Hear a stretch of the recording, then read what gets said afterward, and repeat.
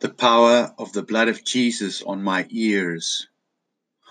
All deceptive and confusing voices, all deafness that hinders hearing God's voice, and all the other plans of the evil one shall be exposed and abolished. My ears shall be circumcised and opened to hear morning by morning, to hear like one being taught.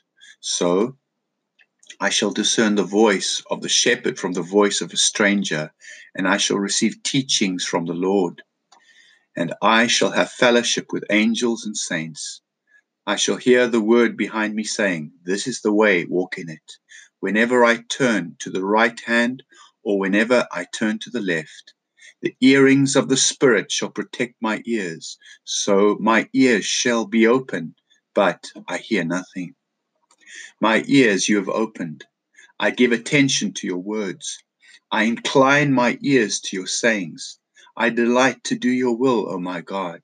My ears you have opened. I obey the voice of my teachers.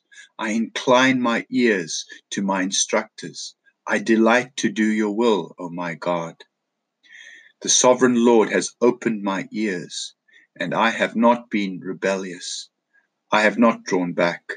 Pierce my ear with an awl, so I become lifelong servant and serve you forever. Amen.